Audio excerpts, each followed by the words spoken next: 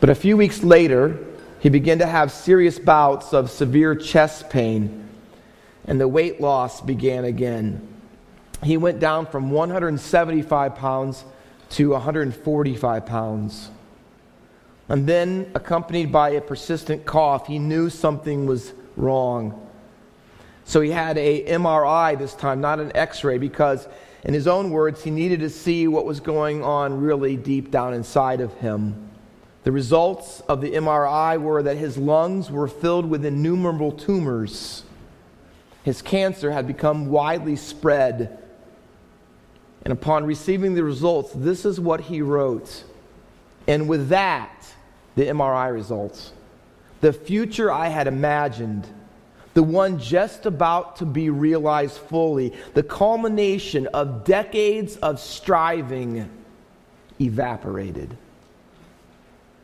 See, Paul Calathani was at the top of his field, but he had a problem. It was a big problem. See, at first he thought it was just something pretty simple, something external to him. It was just a cough, or it was just a little weight loss, or perhaps some bad back pain. But the more he investigated, the bigger the problem became. And when he looked internally, when he looked deeper than the surface, what the MRI revealed that he had a bigger problem, that his biggest problem was cancer. And that cancer internally was deadly. In our text, Naaman is at the top of his field. He has everything. Did you see the adjectives in verse 1? Here's what the Bible describes Naaman as: commander. He is a great man. He is in high favor with his master. He is a mighty man of valor. We would say today in our 21st century, the guy had a designer life. I mean, he had it all going. He'd reached the top of the mountain. But then 5 little words, almost like an addendum at the end of the verse, says this: but he was a leper. You see, all the things that he thought that he had worked for decades, all the things that were the reality that he was looking for, the things that culminated in such long years of fighting and struggling to attain, were evaporating. And the reason is he was a leper. See, as I mentioned before, in the Old Testament, leprosy is often a metaphor for sin. The real physical leprosy was a skin disease. It was a slow-moving, fatal, inevitable, incurable, terrible nightmare. See, Naaman thought that his biggest problem was leprosy. But what the text is going to point out, and what God used Elisha the prophet to point out, is that it really wasn't. That his biggest problem was not a skin issue on the outside, but a sin issue on the inside. You see, Jesus points this out to us many times, one in particular in the Gospels when he healed people. And you remember the paralytic that had his friends put him on the cot or stretcher, and they tore open the roof and they put him down so that Jesus could heal him. And when Jesus often healed people, including this instance, he did it on 2 levels. He often healed people physically, as he did the paralytic here. But he also says, as he did in this case, he says to the man, he says, your sins are forgiven you. It's like Jesus really is saying to the paralytic, hey, you really want to know what's really paralyzing your life? Your real being paralyzed is not just your legs, it's your heart. See? And Jesus cared, it's obvious if you read the Gospels, about people's external brokenness. But what he really went after, and what mattered the most to him, because he realized it was the biggest problem that we face, was the underlying problem. It wasn't our outer brokenness, it was our inner brokenness. It's our sin. And see, if all that God cared about was Naaman's external leprosy, Naaman, when he approached the house of Elisha could have come to the door and just healed him right then and there. He could have just come to the door and said, Naaman, you're healed. But that is not how the story goes. Instead, Naaman met with all kinds of refusals from Elisha, all kinds of frustrations. He had to go through a lot of humbling circumstances. And you know the reason why? It's because God wanted to show Naaman that his outer leprosy was not his biggest problem, that he needed to deal with his inner leprosy. And see, you know why God brought you here this morning, perhaps? You know what one of the reasons is? Because you think that your biggest problem, and we could name them, a marriage that's falling apart, kids that you can't control, you're not sure if your job's going to be there tomorrow, are you going to pay the bills, and health issues that you face, death in your... You see, listen, you think that those are your biggest problems, but see, God wants you to hear the message this morning that it's not your outer problems, it's your inner problems. See, for Naaman, it was pride. Pride was the leprosy of his heart. Every one of us, Naaman, you, me, every one of us have this prideful self-sufficiency growing in our hearts like leprosy, and it destroys everything in its path from the inside out. And I know that you've heard it, and I know that you've experienced it. Self-sufficiency says this sort of stuff. I can handle it. See, we grow up that way, don't we? We want to be independent. We want to prove that we are people that can handle things in life. So we tell someone else, don't tell me. I know what I'm doing. I can handle life. I'm going to do it. I know what's going on. I call that leprosy language. Leprosy language, because it depends on self only when you know that you can't solve the problems. It's what teenagers say to their parents. Don't tell me what to look at on TV. Don't tell me the music. Don't tell me whether I should have this social media or who I should interact. See, teens say it, hey, don't tell me who my friends are. Don't tell me how I should live my life. See, it's leprosy language. It's church people who say to their friends who are concerned with them, hey, you really shouldn't be involved in that. Don't tell me. I can make my own choices. I'm grown up now. I think I can handle it. As their life and marriage is falling apart. It's what spouses say to each other. Oh, I can do this. Oh, I can handle that. I can handle that temptation. I can see, and God's talking to us, but see, pride gets in the way because we have an image to protect. And all of us have this inner leprosy full of pride and self-sufficiency. And notice, would you, in verses 9 and 10, notice how God goes after Naaman's pride, his inner leprosy. Now, I want to point out today, because it's so relevant and current to how people think about how salvation takes place today. So God does it in 3 ways. 3 ways Naaman's pride is confronted by God in the gospel. Let me just unpack them, each one. Number 1, Naaman's pride is confronted by the simplicity of the gospel. Verse 10 reads this way. If you'll, in 2 Kings chapter 5, in verse 10, it says, and Elisha sent a messenger to him, saying, go and wash in the Jordan 7 times, and your flesh shall be restored, and you shall be clean. You see, Naaman came that day to get cured of his leprosy, and he wanted it, he had expectations. He wanted it to be sensational. He wanted it to be dramatic. He wanted it to be impressive, because you know why? Because that's the kind of guy he was. He was impressive. He was sensational. And so he gets angry. Look at verse 10 again. Behold, I thought he would surely come to me and stand and call upon the name of God. He wanted Elisha to come out himself. He didn't want a messenger sent. In other words, as if Naaman's case wasn't that important. And he wanted Naaman wanted Elisha to come to the door and wave his hands and do some great, and have this awesome prayer, holding out his hands like this and praying down something awesome, or asking him to do something. See, for Naaman, he wanted something spectacular. And the way that the cure was being offered to him was too simple. It's too easy. It's not what he expected. When all Elisha's messenger says from him is to go wash in the Jordan, it's like he's saying this, come on, there has to be more to it than that. And people are just like that today. I've had so many people tell me, when I tell them the gospel, they say stuff like this, you mean all I have to do is believe in Jesus? Come on, Pastor Walker, there has to be more to it than that.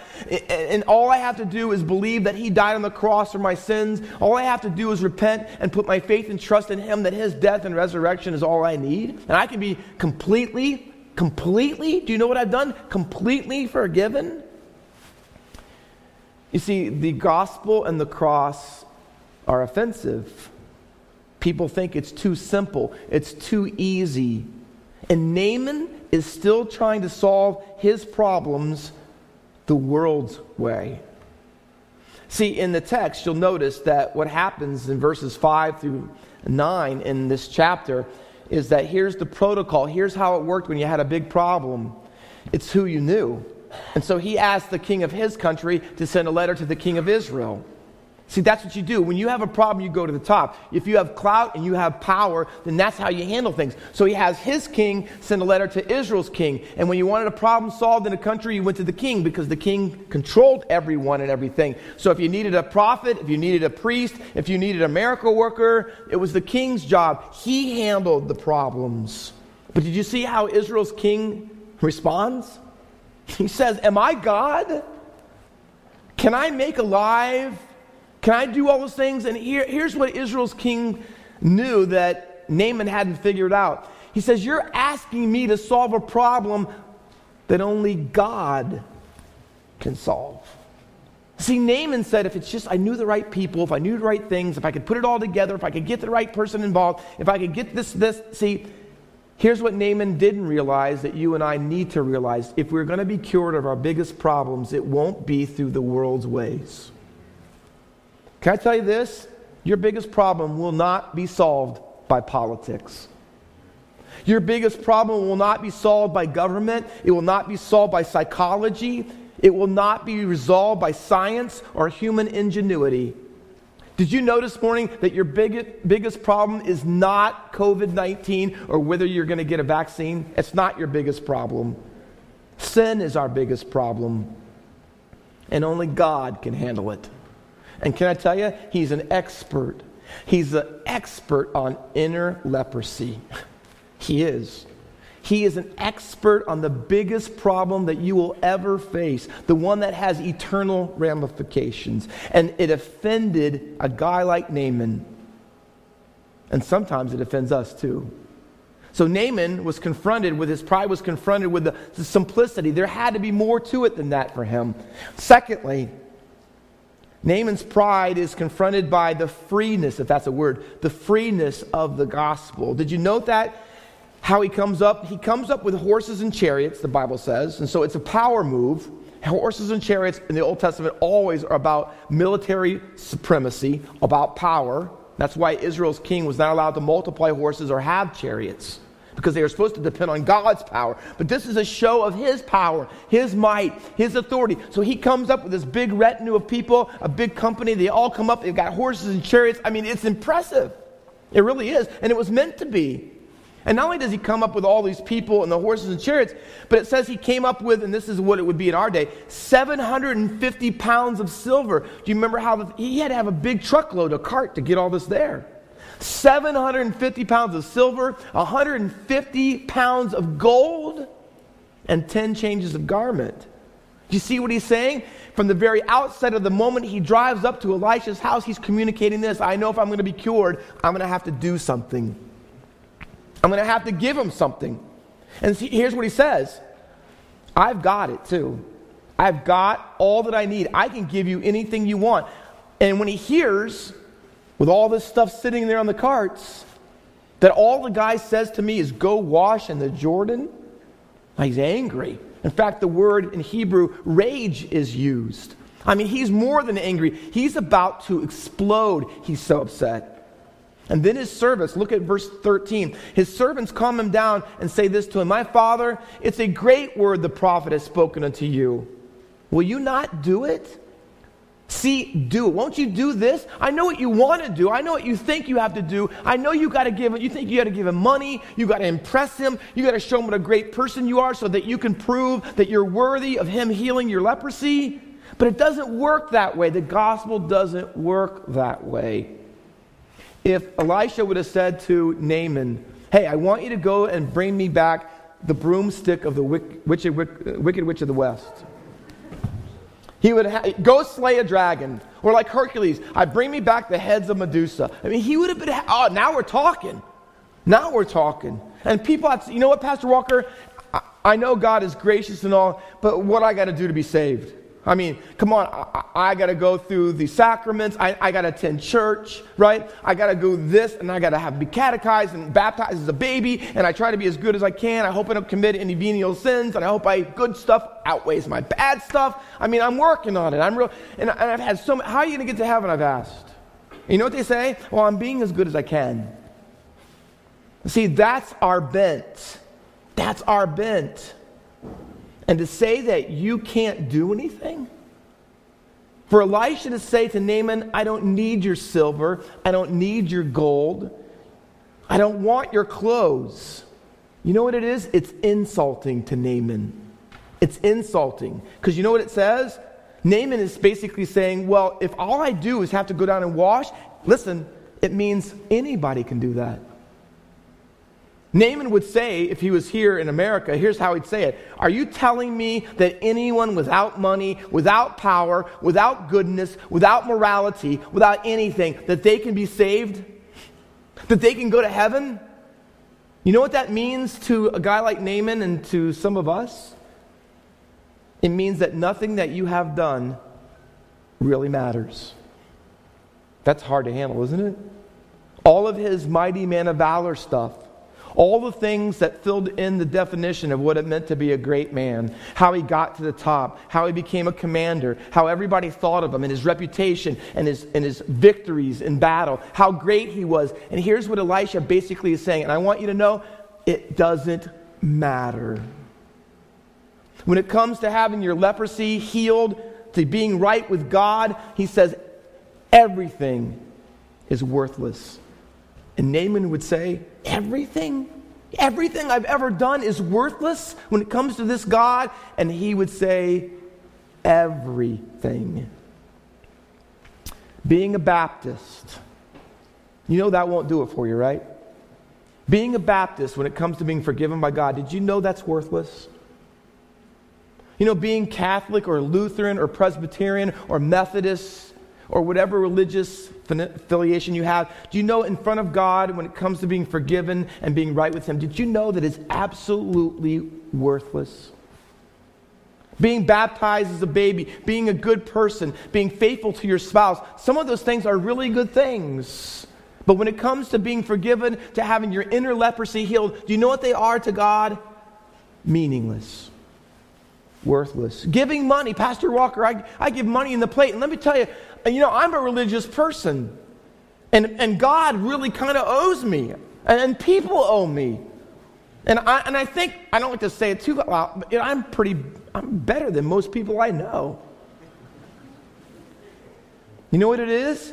It's leprosy language. It's pride. It's not humility. It's religiosity. And see, Naaman had a struggle. And the struggle was that the gospel was free. There wasn't anything he could do to earn it or merit or favor it or deserve it. Because he was a leper.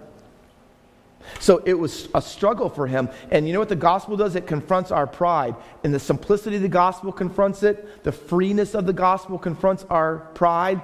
And thirdly, Naaman's pride is confronted by the exclusivity of the gospel. What do you mean by that, Pastor Walker? Well, listen to Naaman's pride when he says to him, go wash in the Jordan 7 times. And you know what his response is? Listen to the leprosy talk. Listen to his pride. It just comes right out of him. He says, why do I have to wash in that river? Can I go to, and he names 2 of the rivers in his country, back in his home. Basically, people today would say it this way, Pastor Walker, are you telling me that Jesus is the only way to God? That's silly. It's worse than silly. It's narrow-minded. It's exclusive. It's not tolerant. Naaman said, well, why can't I go in any river, anywhere I want? Why do I have to do this ugly, dirty, and I've been to the Jordan. It is dirty and ugly.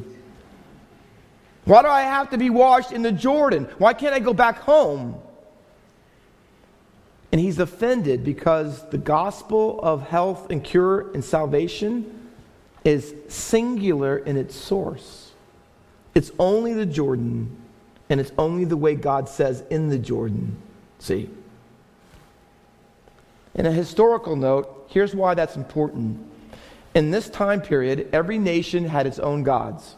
And most of them thought that they were local deities. In other words, your God could do stuff in your country, but if you got outside of your country, your God was powerless. So every country had a god or gods. Every people had their own gods. Every river had a god. And so here's what he's thinking.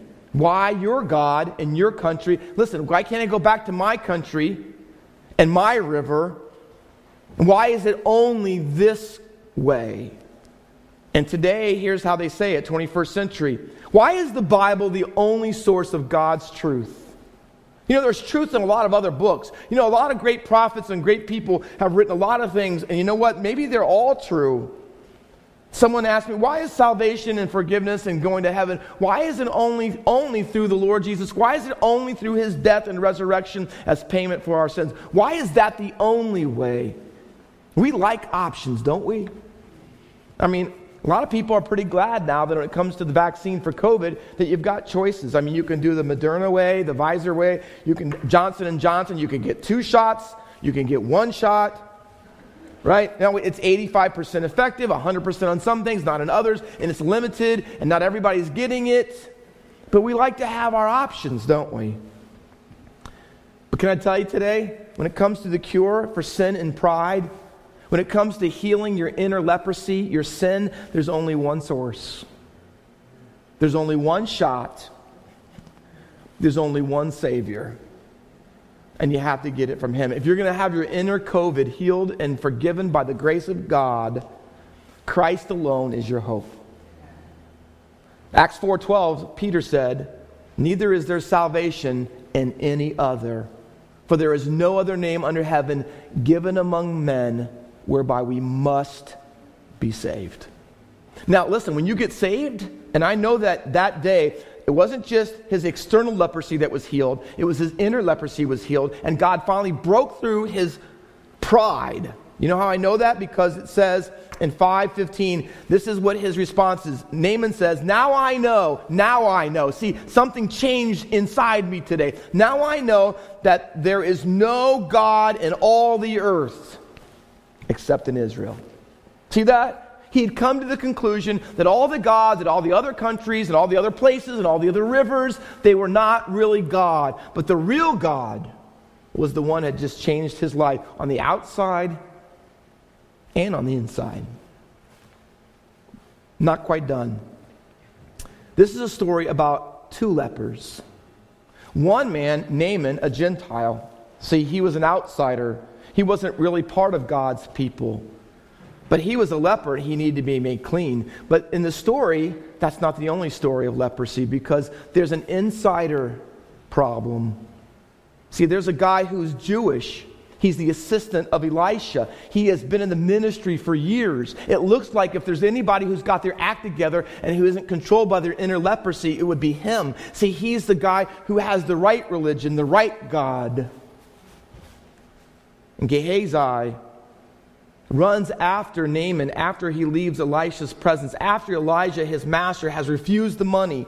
And later on in the text, it tells why Elisha refused it, because it's not the time to receive money or gifts or land or animals. You know why? Because he didn't want to pollute the purity of the gospel by thinking or letting Naaman think that somehow he did it so he could get paid off. Or that somehow the source of his wealth and sufficiency was what Naaman could do for him. He wasn't willing to risk any of those things, so he refused all of Naaman's gifts. And as the servant of Elisha, Gehazi should have done the same, but he didn't. And when his master had gone inside and Naaman had gone down the road a bit, like nothing was going to happen, he runs after Naaman. And he tracks him down, and Naaman stops because he thinks there's something wrong. And Gehazi assures him nothing's wrong. And then here's what he does to show who he really is. He lies. He lies about his master, and then eventually he lies to his master. Because here's what the truth. Gehazi is living a lie. Because there's a second form of pride that this chapter addresses. And the person that you don't think has the leprosy problem actually does. And if you're reading the story in the Old Testament and you're Jewish and you're thinking, oh, Naaman has the leprosy, he has an outside, yeah, I get all that. That's not surprising. The guy's a Gentile. But it's the Jewish man. It's the religious guy. It's the servant of the prophet who is a servant of God. He has the same problem. See, he has no outer leprosy, but he has an inner leprosy. And it shows up when he asks, and by the way, does it very subtly. He doesn't ask for all the silver and gold and all the clothes. He asks for a little bit, knowing the guy's just been converted and he's going to give him more. You know, my master just needs 2 changes of clothing, no gold, just 1 talent of silver. And he knows, and immediately, you know what Naaman says? Oh, don't take 1, take 2. Isn't that what happens? Take 2. Take 2 things of clothes. I mean, come on. I've got plenty. See, Gehazi was proving who he really was. And I asked the question as I read it this week, how can a guy who's been in the ministry, who has lived with and served Elisha, a great man of God, how in the world could he do this? And you know how? Because he wasn't who he was, thought the image was. He wasn't really who he thought people thought he was on the outside. He was someone completely different on the inside. Deep down in his heart, here's what Gehazi wanted when he saw Naaman. That's what I want to be like. Living in this little house with Elisha, having these few things. I mean, I wish I was like Naaman. The gold, the silver, the clothes, the power, the impressiveness. And see how Naaman thought he could solve his problem the world way? And that's exactly what Gehazi did. He thinks his greatest need is something the world can offer him. It's stuff. It's things. It's money. And he wanted to be like Naaman. Pastor Walker, how do you know that? Because God gave him what he wanted.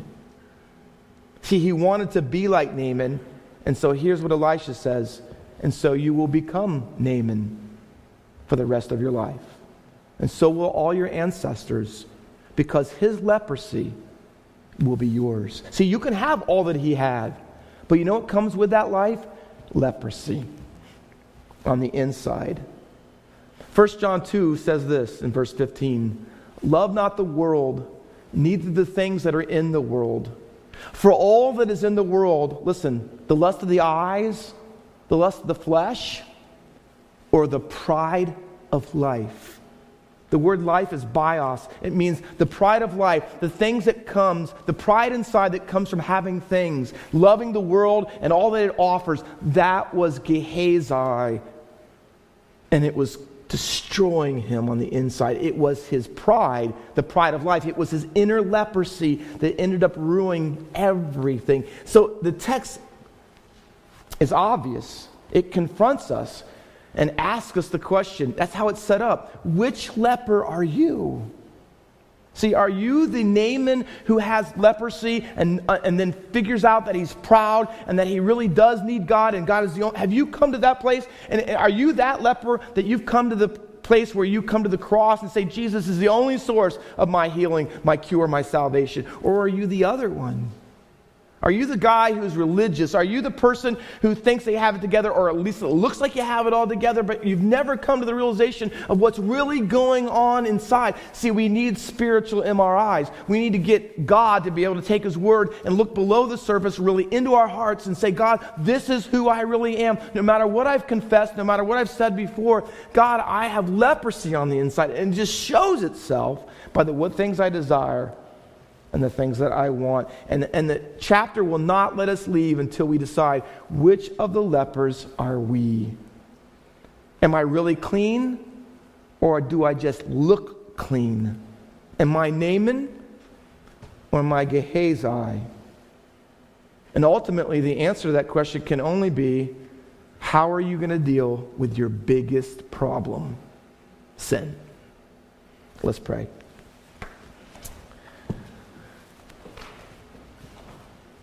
With every head bowed and every eye closed and no one looking around, just a moment, we're going to sing a song together, Grace Greater Than Our Sin. Praise God for that.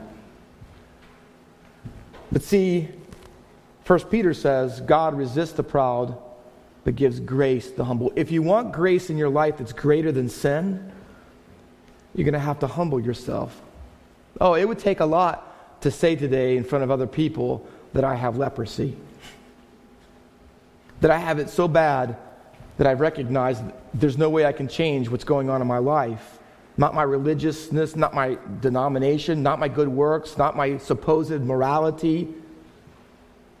You'd have to humble yourself and see it's the leprosy language that's talking in your heart. And perhaps even now as I'm talking, you're making up reasons and excuses. I'm not really that person, Pastor Walker, and that's the problem.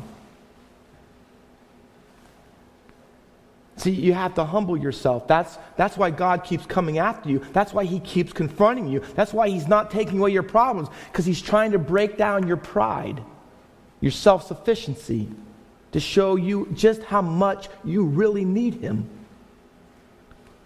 Will you let him do it today? Will you let the Spirit of God take the Word of God and bring you to the place of brokenness, humility, and repentance? That's the only cure.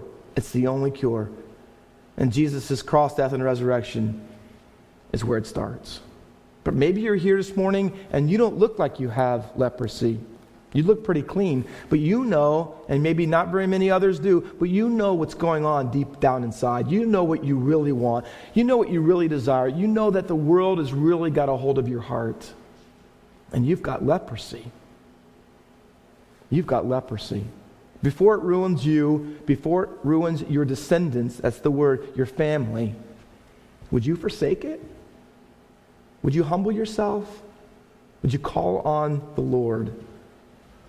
Would you wash and be clean? Father, you know the reality of people's hearts this morning. We can hide it. We think we can. But you see beyond the surface. You see below the surface. You know where we really stand. You know if we're humble or if we're proud. You know if it's only external leprosy or internal. You know the truth and reality of it all. I pray, Father, that we would give up on trying to hide it and hold up our image, and that today that we would lose all that we might be humbled under the mighty hand of God and let him exalt us as he sees fit. God, save people today by your grace and for your glory. Turn hearts and lives around. Transform them from the inside out for your glory alone. And we'll give you thanks and praise for that. For it's through Jesus' matchless name we pray. Amen.